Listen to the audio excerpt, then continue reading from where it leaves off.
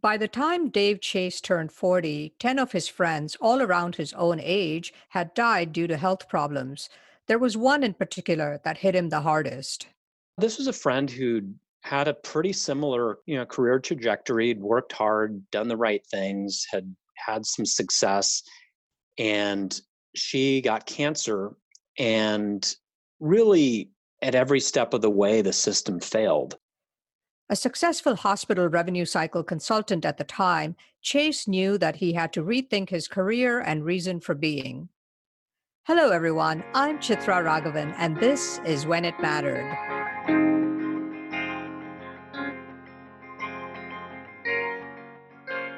This episode is brought to you by Good Story, an advisory firm helping technology startups find their narrative. Since that crisis, Chase has become one of the most innovative thinkers on healthcare reform.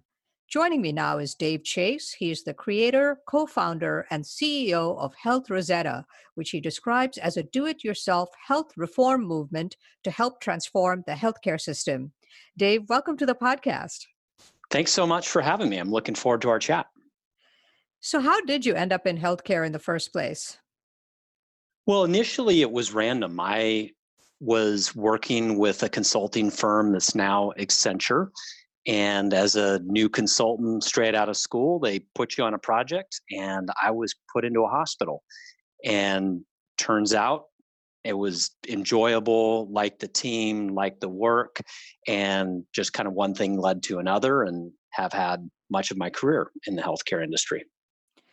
So, what were you doing in healthcare when you turned 40 and you were starting to see that a lot of your friends had died?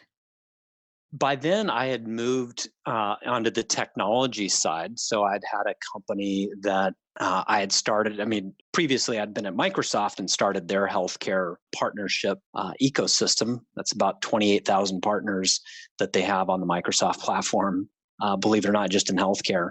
And then I had left Microsoft 15 plus years ago and had a company that I had started, and ultimately WebMD acquired that company.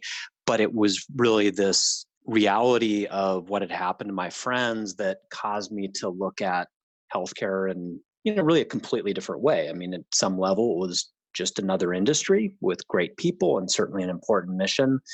But I didn't really realize the extent to which healthcare was rippling through the rest of our society. And I really saw it front and center with my friends. And one in particular, I think, hit you hard. Tell me about what happened. Yeah, this was a friend who had a pretty similar, career trajectory, had worked hard, done the right things, had had some success, and she got cancer. And really, at every step of the way, the system failed. I mean, she got the wrong diagnosis, which led to the wrong treatment plan. Ultimately, this devastated her physically, financially, mentally, and leaving behind. I mean, she ultimately passed. She left behind a 10-year-old daughter, and she was a single mother. And I realized this was a complete system failure, and I'd been a part of that system. And that was, one of those kind of road to Damascus moments for me, realizing, certainly I was trying to do the right thing. But the more I looked at the system I was in, the more I realized it was, in some cases, doing more harm than good. And the effects were just dramatic the more I, dug into it, basically. And what were like two or three things that you realized were so fundamentally wrong with the system that hit you at that moment? Well, one I sort of alluded to, which is the rate of misdiagnosis and overtreatment is actually quite high. It's as high as 20% in cancer. If you look at issues like back pain, it gets over 50%. And so there's a lot of issues around that. And then, of course, the financial aspect is so dramatic. In her case, this is somebody who had done very well and basically was left bankrupt by the healthcare system, even though she had insurance. I don't know if you can call it insurance when it leads to medical bill driven bankruptcy. And, there's one area that we're the undisputed world leaders in. It's medical bill driven bankruptcy. And you start pulling on that string and you realize it's far from a unique situation. I mean, people that have much less means, of course, have even less resilience. And the dynamic is striking. You have 60% of the workforce makes $20 an hour or less. The average family of four premiums, according to one of the main sources of healthcare data, is $28,000 for an employer-based healthcare plan. And 50+% of American households have less than $1,000 in savings. And over half of the workforce in America has over $1,000 deductible. I mean, that basically puts you a bad stub toe away from financial ruin. And these are people who had insurance. And so that's fundamentally broken, and at the end of the day, we're paying Cadillac prices for a Pinto healthcare system, and we should expect a lot more. So, when you sort of came to the crossroads at that moment, what did you do? I think you left the healthcare industry for a while, right? I did for a while, and there was a moment that I can remember where I was outside of a grocery store going in, and a kid walked up to me and was raising money for a school fundraiser selling candy bars.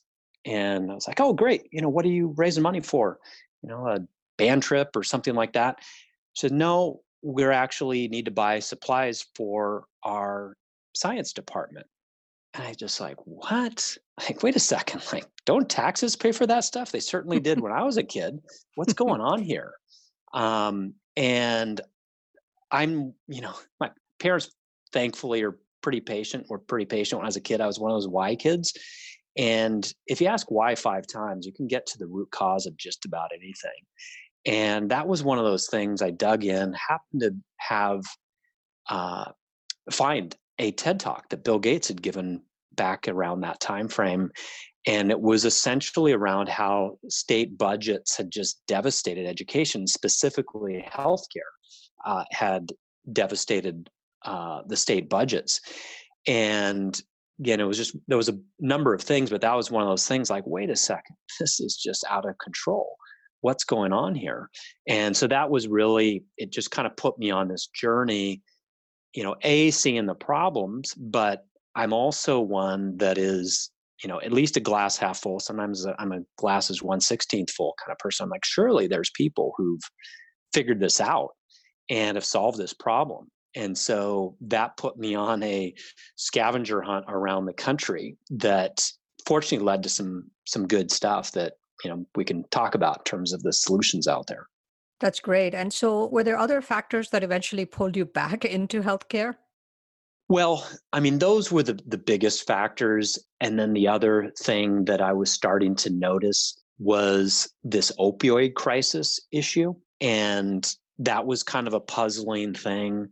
And it was really growing during this time. And the more I dug into that, the more I realized, oh my gosh, this opioid crisis isn't an anomaly. It is our healthcare system. Unlike it's considered the greatest public health crisis in the US in 100 years.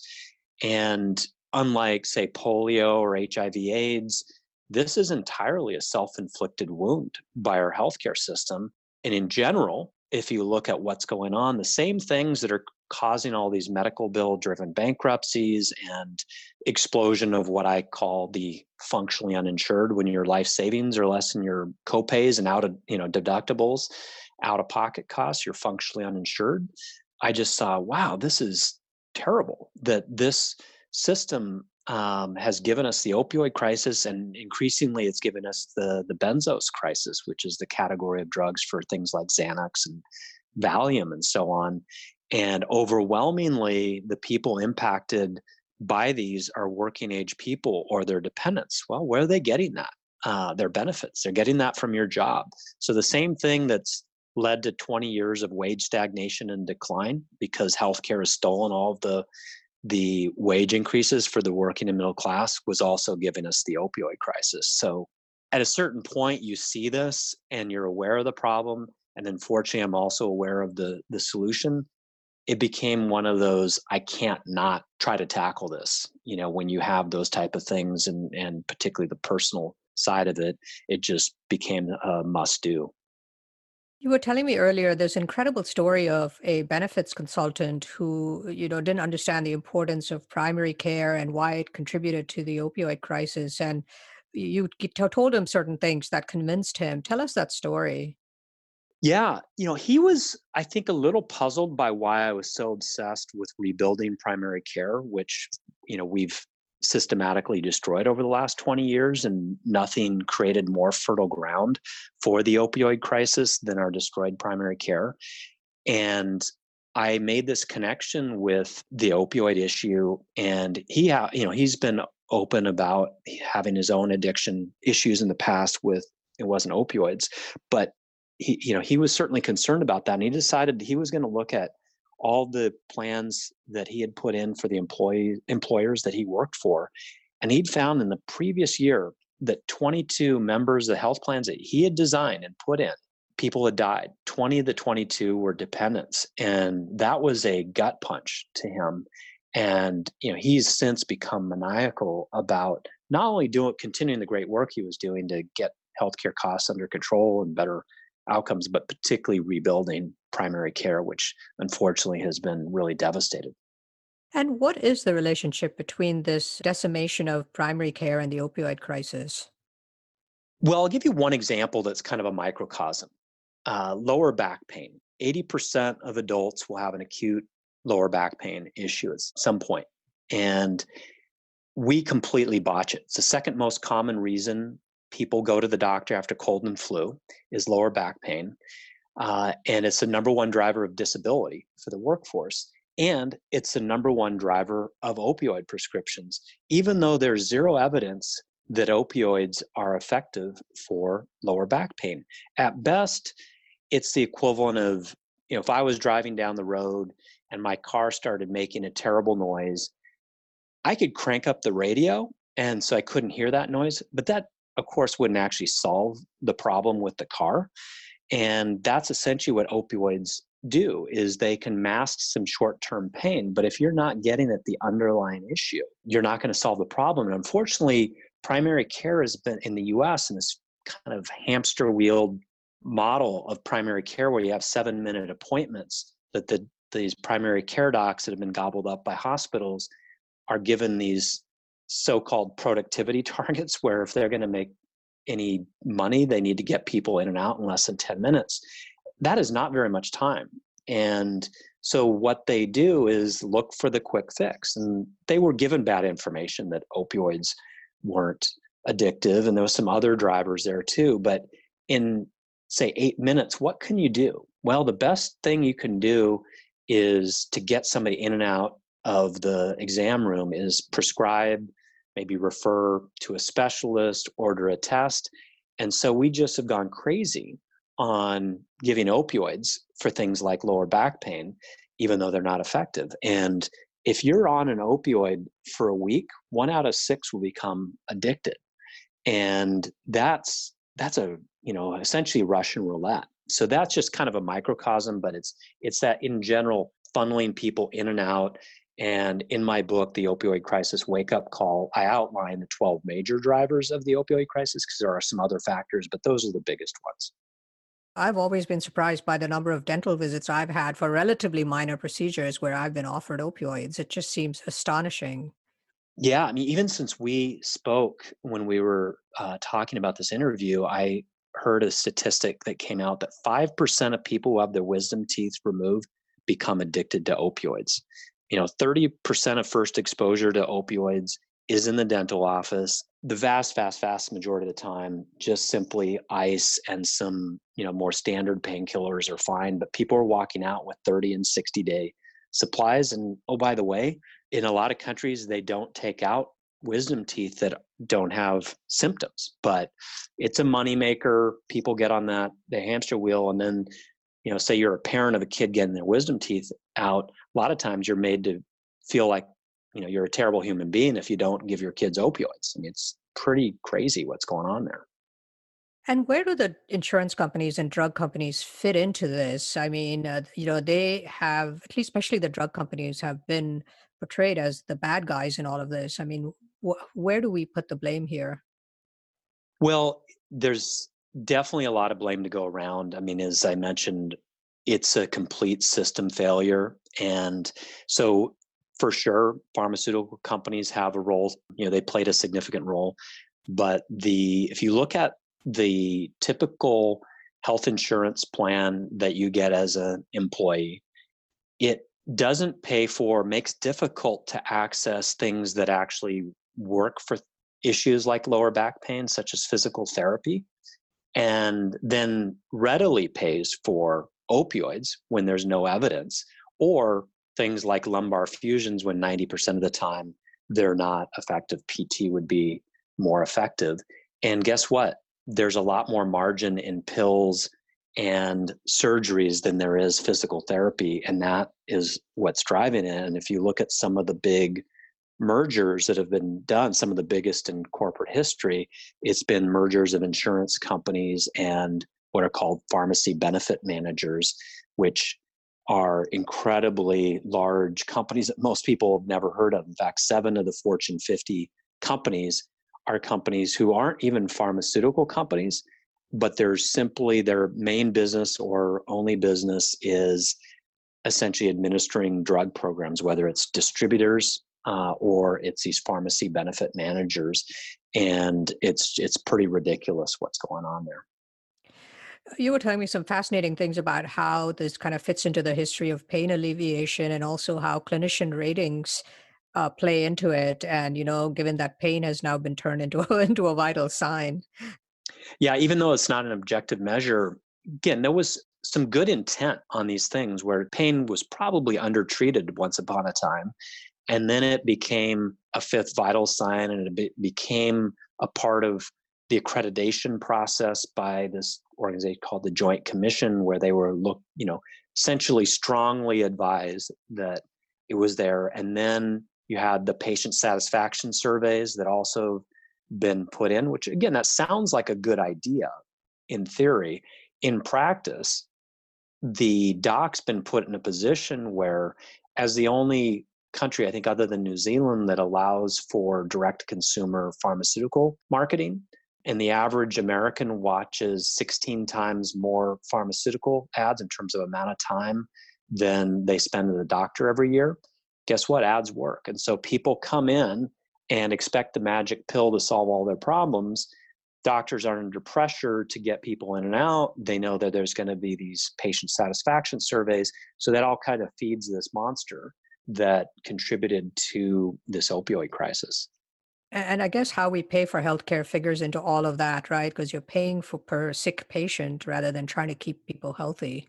Yep, exactly. And there's a story of, in ancient China, the way they paid for healthcare was, or doctors was, they only got paid when their patients were healthy. And I mean, that's a little extreme, but I think we're really the opposite. The more they do to you, the more they can bill, and it creates a lot of perverse incentives. So tell me how you're trying to solve the problem through Health Rosetta. What is Health Rosetta and what are you trying to do? Yeah, the way I tend to describe it is by way of analogy, because some people are not healthcare experts, but they've heard of things like LEED certified buildings, that has really transformed the built environment over the last 20 years or so. Buildings have become much more energy efficient and better at handling water and all these things. And what they did, and what we're doing, is accrediting professionals. In their case, they accredited professionals like architects on how to design these buildings. Well, the quote unquote, architects of health plans are folks called benefits brokers or benefits consultants. So that's what we do. We accredit them on how to put in high performance plans that will typically cost you 20 to 40% less than a typical plan, with far superior health outcomes, far superior primary care. And so that's essentially the tip of the spear, is probably the most underestimated role one that a lot of people don't even know exists in the entire US economy, these benefits brokers, because they're the ones who are responsible for putting in these health plans that have led to 20 years of wage stagnation and decline, which the data is exceptionally clear that that's where the money has gone. And so we're working with the great ones who are doing it right, have the right aligned incentives, and essentially they follow this open framework for how to do this. Think of almost like, Wikipedia for how to put in great health plans. So we want to make sure everybody's aware of it. And then they are the ones who have relationships with employers. So far in the couple years since we've launched it, if you look at the number of lives and the plans that they're responsible for, the health plans, that's about 4 million employees. And so that's just a start, but it's a nice start. And that's where we've been focused. And your central focus is employers and I guess unions as well, right? Yeah, basically, about half of Americans get their health plans through employers or unions. And, that's not the only place that ultimately what we're doing is applicable.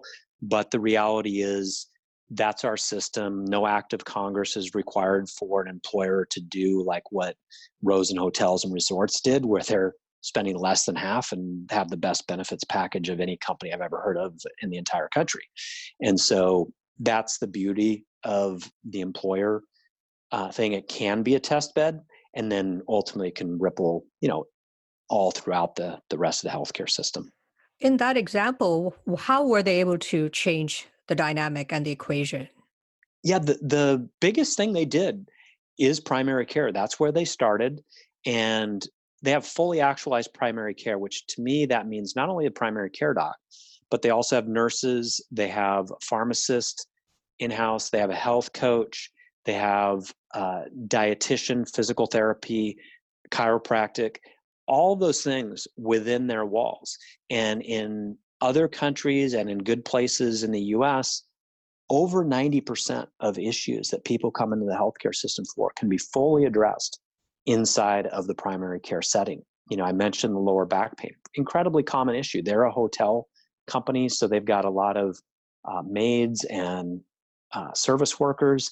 And even though those are physically demanding jobs, when I asked them about their opioid prescription rates and things like surgeries, they were literally at 1/6 of the level of a typical US employer, not because they put in some anti-opioid program 20 years ago before there was a crisis, and they've been doing this over 20 years. It just was the right thing to do. And they weren't looking to make money off of, selling pills. And so they did that, which was extraordinary. And they literally they have measured how much they have saved over the 20 plus years compared to their similar organizations in their industry. Cumulatively, it's approaching $400 million. And what that's meant is they can not only help grow their business, they've grown 10x during a 20 plus year period in terms of number of employees. But the really great thing is employees at Rosen Hotels and Resorts, after 3 years of service, they pay for the employees' kids' college education. After 5 years of service, they pay for the employees' education. And you can imagine what that does to their turnover in a high turnover industry. It's like, 1/5, maybe even 1/6 of the turnover rate. And if that wasn't enough, they take a fraction of what they saved and adopted a nearby, formerly crime-ridden neighborhood and said, we're going to invest in kids in the form of daycare, pre-K, after-school programs. So far, they've funded 450 college educations in that community. Crime went down 67%. High school graduation rate went from 45% to nearly 100%. And the investment was less than 5% of what they've saved compared to other companies. And so that's the type of thing that's possible once you stop squandering money. That's just those numbers are extraordinary. And it's one example, and yet you have a system all around that is so corrosive, And how much of that do you think is because of the impact of lobbying? And uh, can the system ever really change wholesale? Well, we know that the healthcare industry spends more money on lobbying than oil and gas, defense, and financial services combined. And so they definitely get their way. And the thing, though, that I've become a real believer on is when you study some of these big societal challenges we've been trying to tackle over the last 50 years, almost in all cases, the issues that we actually have made progress on, whether it's civil rights or better food, or now there's a lot of stuff around climate and so on, it's always grassroots, bottom up movements, and with a long time horizon where they may be off the radar for a number of years where most people weren't aware, but then there was a catalytic moment in the media, whether it was Selma for civil rights or something like The Inconvenient Truth or Super Size Me and Food Inc., that then brings it into the public consciousness. And that's when, I mentioned LEED earlier in terms of much more efficient, non-polluting buildings. Those things do take 10 to 20 years to fully mainstream. It's not to say there wasn't a lot going on, 18 years ago and 16 years ago. It just takes it that way. And so that's the one way we believe we actually have a prayer on solving this. And we're seeing it really happen every day. I mean, there was another company that just we learned of in our community that they took their healthcare spending from $8 million to $3.5 million, not because they just had a bad year before. I mean, same utilization of services, just got rid of the price gouging. And what that allowed them to do was basically put more money in the employees' pockets. They waived all the out-of-pocket costs, and it's really helped add to their retirement packages because they're not wasting that kind of money that they were before. What do you make of the Democratic healthcare debate that's going on between all of these candidates, and then, and the Republican alternative, and, all of this back and forth on healthcare? Does anyone have a viable plan that won't break the country or the people? Yeah, I mean, certainly it speaks to the level of frustration. And there was actually a bipartisan bill called the Lower Healthcare Costs Act that had 23 co-sponsors evenly split between Republicans and Democrats. Lamar Alexander and Patty Murray were the senators on each side. And it was making a lot of headway and was, would have been the biggest legislation, certainly since the ACA, probably bigger, but it got squashed. And the issue I have is that across the board, there's three issues. There is, in terms of why our healthcare system performs so poorly. There is what we call pricing failure, the fact that there's no correlation between what you spend and the quality of healthcare you receive, administrative bloat, and overtreatment. And if you look at both our private and our publicly paid systems, they're both have big problems. Maybe Medicare is slightly better on pricing failure, but is worse on overtreatment. And so I don't see them because they want to solve things in a one fell swoop. They tend to just double down on the existing system and just do derivatives. And what I see as being different with, say, LEED was they didn't say, let's put recycle bins in coal-powered polluting buildings and call them green. There was a new blueprint. And the new blueprint rose over time. The old waned over time. And that's what I'd like to see more of. And it starts with probably the most forgotten role that government plays. And wherever you are on the political spectrum, I would say put up or shut up. Guess what? We have an employer-based healthcare system. So you have a conservative plan, do that with your employees and show us how that works. You have a progressive plan, do that with your employees, show us how it works. There's 22 million public sector workers. It's a heck of a test bed. And we often forget that. And so that's my main thing is let's not just do these little derivatives. They just don't work. Again, going back to the opioid crisis, where there has been very broad bipartisan support. There's some good things in there, but largely they've just squeezed the metaphorical water balloon rather than getting at the root cause, like the things I mentioned, primary care as being one of the key planks. Because there are places that have solved it both upstream, like the Rosen Hotel's example, where they stop addiction before it starts, or like Plumas County in northern rural California, where they had 4 times the state average of opioid overdose deaths, the highest in their state. And last I checked with them, they were almost 3 years running without one opioid overdose death. So my message is find what works and then puzzle over how to replicate that rather than just do these ivory tower things that are derivatives.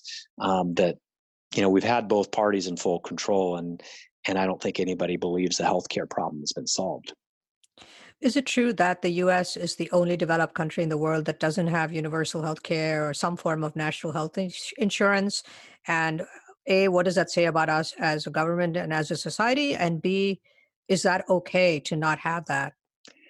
It is true. I mean, there's many different flavors. Some have regulated private companies. Some have, the single payer, and even in some cases, they have employed docs. I mean, we kind of have every flavor in this country. We actually have, nationalized, and even the doctors and nurses are employees, at the Defense Department and the VA and so on.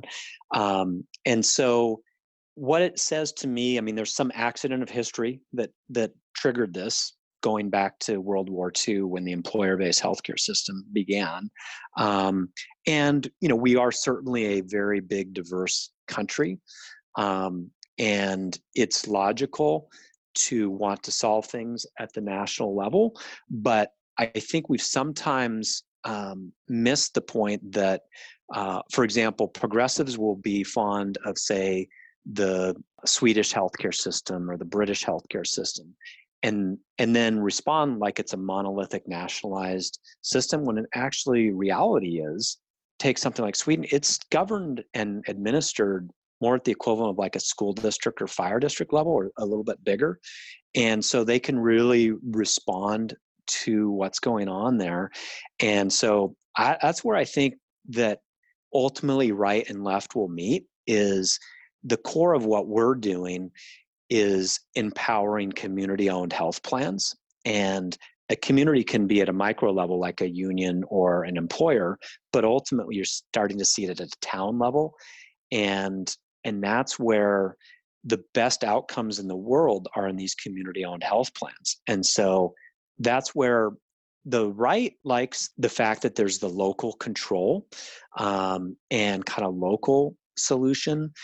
The left likes the sort of social justice, social impact. Everybody likes getting rid of distant insurance bureaucracies.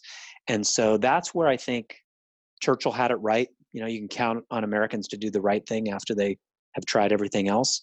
And I think that's where we'll ultimately arrive, and where right will meet left. That's why we really believe in the community-owned health plans as the way, the two parties will go together. And I always remind people that when you let healthcare get politicized, that you're playing into the status quo, and really anything, whether it's climate or healthcare. If you want to protect the status quo, you politicize it. And the interesting thing I've found is sometimes there's ideas in healthcare that we call conservative or progressive. And what I found is some of the most conservative business owners are doing things that would be called progressive in terms of what they're doing in terms of their employee benefits. I mean, I gave one example: free healthcare and education. And then I know of a city around Seattle where the city manager and the assistant city manager former Obama administration members, and you look at their plan, and it would be called conservative in terms of its design principles. At the end of the day, neither one of them cares what you call them. They just want to have them work. And that's really where, in our movement, we really do have people across the political spectrum. They're just people who want to solve problems and not have political labels put on them. One last question on this political scene, and that is this deep wellspring of support that Democratic presidential candidate Bernie Sanders is getting. How much of that do you think is related to what you've so aptly described as people being one toe stub away from healthcare-related bankruptcies? Yeah. March 9th, 2016 was a pivotal day for me. That was the morning that I woke up and Bernie and Trump had won the Michigan primary. And it was like jarring. And I remember listening to an NPR interview with a Dartmouth economist, and the narrative was, oh, this must be about trade and immigration. And even though the Dartmouth economist said, no, actually, this wage stagnation decline, what I'm calling a 20-year long economic depression, was at least 95% healthcare created. He mentioned that, and they just skipped right over it. And so to me, that was, I view Bernie and Trump as the primal scream of the working and middle class. And once you realize that, one definition of an economic depression is 2 or more years of wage stagnation decline, and by that definition, the working and middle class are in that for over 20 years, how could you not have the Bernie and Trump phenomenon is how I look at it. Will anything change in our lifetime, do you think? I will confess I'm a congenital optimist with a huge dose of pragmatism and, sort of practicality and get stuff done. We're following a system change model that has been used to lift tens of millions of people out of poverty. And India is remaking a key part of the food system. Again, these are not quick overnight things. But in the case of India, microcredit at one time was outlawed in one of the states in India because that was a threat to the banks. Well, by that point, because they'd had this grassroots movement, there were 400,000 largely women in that state that then marched on the state, capitol or the parliament building, whatever it was there, and they overturned that. So there's actually been some interesting studies that have been done. I think it's Sarah Chenoweth, I believe is her name, about how when you reach just 3.5% of the population in sort of a social movement uprising, you actually you can tip the market. And so that's what we're actually seeing. Just like LEAD had particular locales like Portland, Austin, Boulder, who were early adopters, we're now seeing places like Tyler, Texas. Heck, I'd never even heard of Tyler, Texas 2 years ago.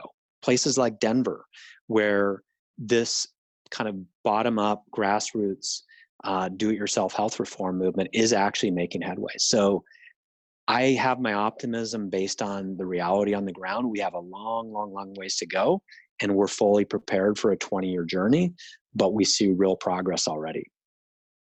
In terms of your own growth, looking back at that revenue cycle consultant who left the business because it was so broken and then decided to come back in and it's still pretty broken, what would you say about your own growth and what would you say to that person? Well, I'd say at one time I was just dealing with healthcare kind of as an abstraction, just another industry. I wasn't, sitting there rubbing my hands together and it's like, hey, let's see how we can bankrupt people. I mean, because revenue cycle management, that's just a fancy title for how do you get as big a bill out as fast as possible out of a hospital. And it's just really run amok over the last 20 years. And so that was one where it's just like, okay, that's just not acceptable. We have to do something different. And there is a way out of that. And when you see the dichotomy between really a dystopian reality, and we've talked about the impact on the regular Joe. Well, guess what? Doctors and nurses are miserable right now. Record levels of burnout and even suicide amongst docs. They have it worse in many ways because they live it every day. Most of us aren't in the healthcare system every day. And then on the other hand, you have organizations like Iora Health and Oak Street Health and Caramore who are doing incredible things I've seen personally with my own parents. It's utopia by comparison.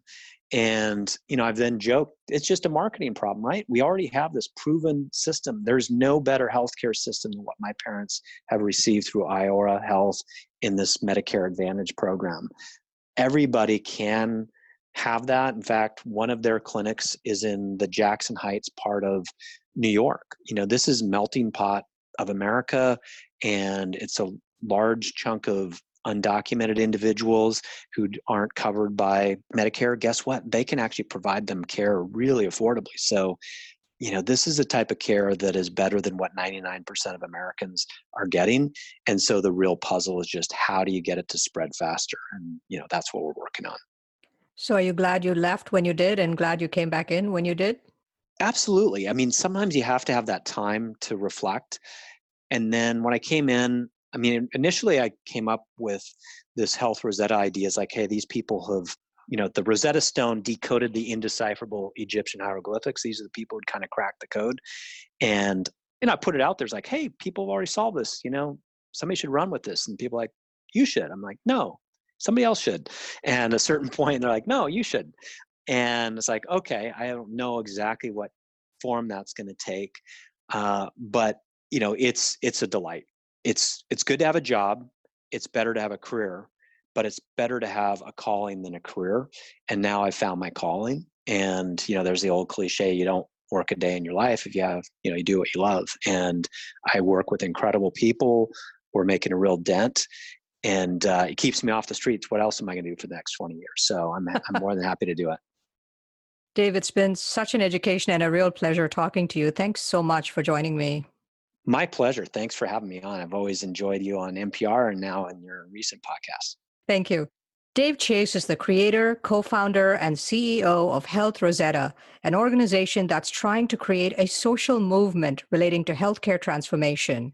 Chase is one of the most creative thinkers and thought leaders in the healthcare arena today. This is When It Mattered. I'm Chitra Raghavan. Thanks for listening to When It Mattered. Don't forget to subscribe to the show on Apple Podcasts or your preferred podcast platform. And if you like the show, please rate it 5 stars, leave a review, and do recommend it to your friends, family, and colleagues. When It Mattered is a weekly leadership podcast produced by Good Story, an advisory firm helping technology startups with strategy, brand positioning, and narrative. For questions, comments, and transcripts, please visit our website at goodstory.io or send us an email at podcast@goodstory.io. Our producer is Jeremy Kaur, founder and CEO of Executive Podcasting Solutions. Our theme song is composed by Jack Yeagerline. Join us next week for another edition of When It Mattered. I'll see you then.